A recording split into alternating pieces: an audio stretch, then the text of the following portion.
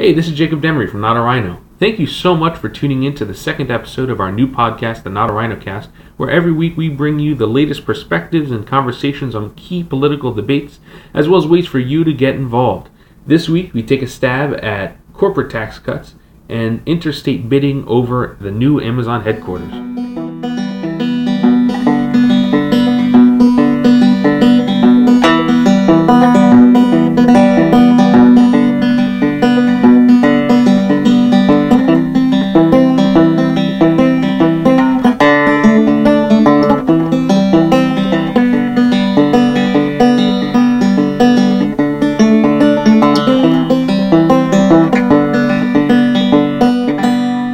So why should we as individual American citizens worry about corporate tax cuts? First, Robert Reich, the former Secretary of Labor, posted a video late last year that by providing financial incentives to corporations, large corporations, in the form of tax cuts, the government actually detracts from its public infrastructure or public goods. And this is because infrastructure is funded largely through tax revenue. Therefore, it's easy to follow the train of logic.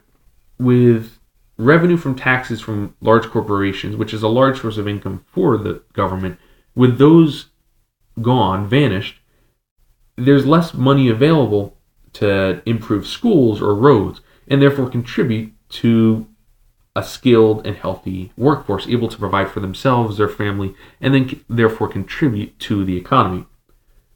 So, in this vein of understanding, in this argument, a tax cut to a corporation directly and negatively impacts the citizens of a country or a region.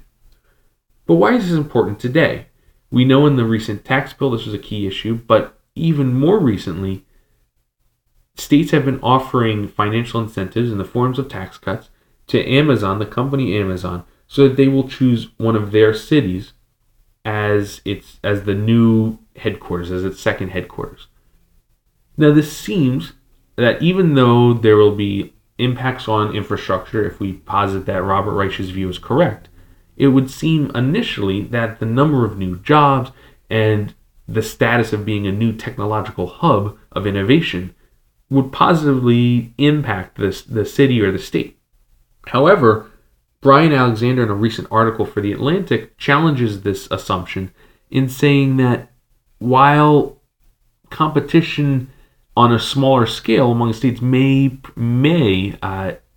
positively affect the economy, this competition applied to this large-scale corporation is largely negative. He explains that this competition has led states to give away a portion of their tax revenue to local businesses, and consequently they have fewer resources to spend on public goods, as Robert Reich explained, and the country as a whole too has few public goods. If a state successfully draws a business into its borders through tax benefits, he continues, there will be fewer public goods produced in the overall economy because, in the aggregate, states will have less revenue from taxes.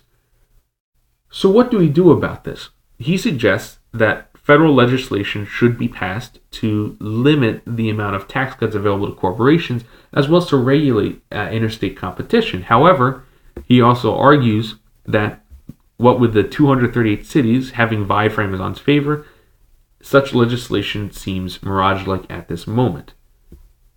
So what can we do? What are our options right now to potentially, if we feel strongly about this issue, potentially communicate this in the larger conversation and political discussion? If communicating with Congress may not be the most effective at this moment, we still have the opportunity to communicate and to have dialogue with our state legislators. You can find a simple form to write a letter, it could be an email or a really short letter, to your state legislators on Not a Rhino's website. And therefore, whether you agree or not with these upcoming tax cuts or your state's vying for a position with Amazon, you can contribute your opinion to your elected representatives on a level that's local but still very consequential on a nationwide and statewide scale.